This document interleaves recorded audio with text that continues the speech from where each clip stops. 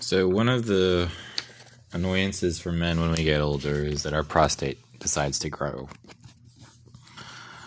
We like to call this benign prostatic hyperplasia. Benign because it's not cancerous, prostatic because it refers to the prostate, and hyperplasia because it refers to getting more cells.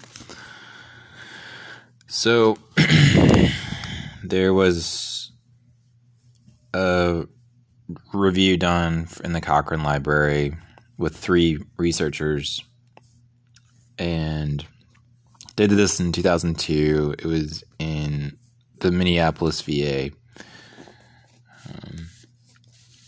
The title is Serona Repens for Benign Prostatic Hyperplasia, BPH. And they investigated about the size of the prostate and symptoms like annoying dribbling urine and whatnot. Saw palmetto is one of those herbs which may or may not have effectiveness. I saw, like, up until the point of graduation, I was told it had something.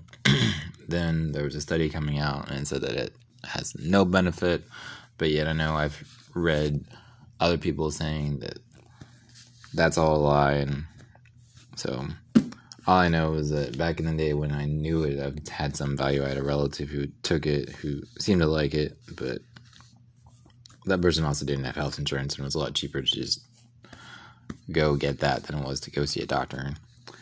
Anyway, so the results of this little research was they found 230 men through 3 different trials that lasted anywhere from 4 years to 4 weeks. Of those 21 trials, 18 had a double-blind placebo control,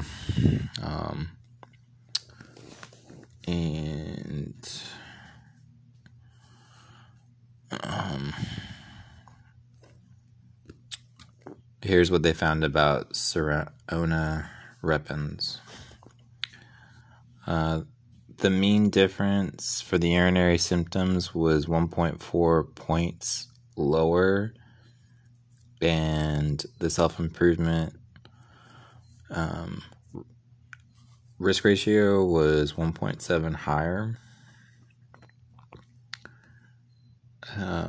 The weighted mean difference for having nocturia or getting up and urinating was 0.7 lower, thanks to this phytotherapy or herbal. Peak urine flow was on average about 1.8 milliliters a second.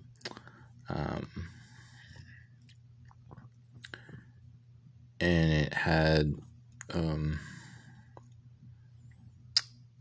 similar improvements in like there's a urinary symptom score, which the studies didn't really go into too much, but they described side effects as being mild and rare.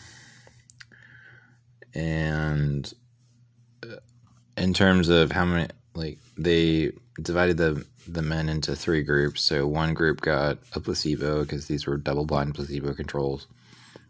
Another group got the herbal, the Serena repens, and then the last group got finasteride or Proscar, which is commonly prescribed for this condition. So 11% of those using finasteride stopped the trials, 9% taking the herbal stopped the trial, and 7% of people taking a placebo stopped the trial. So the researchers concluded that this was something that was of some benefit, and however, because there were some studies that only lasted for 4 weeks,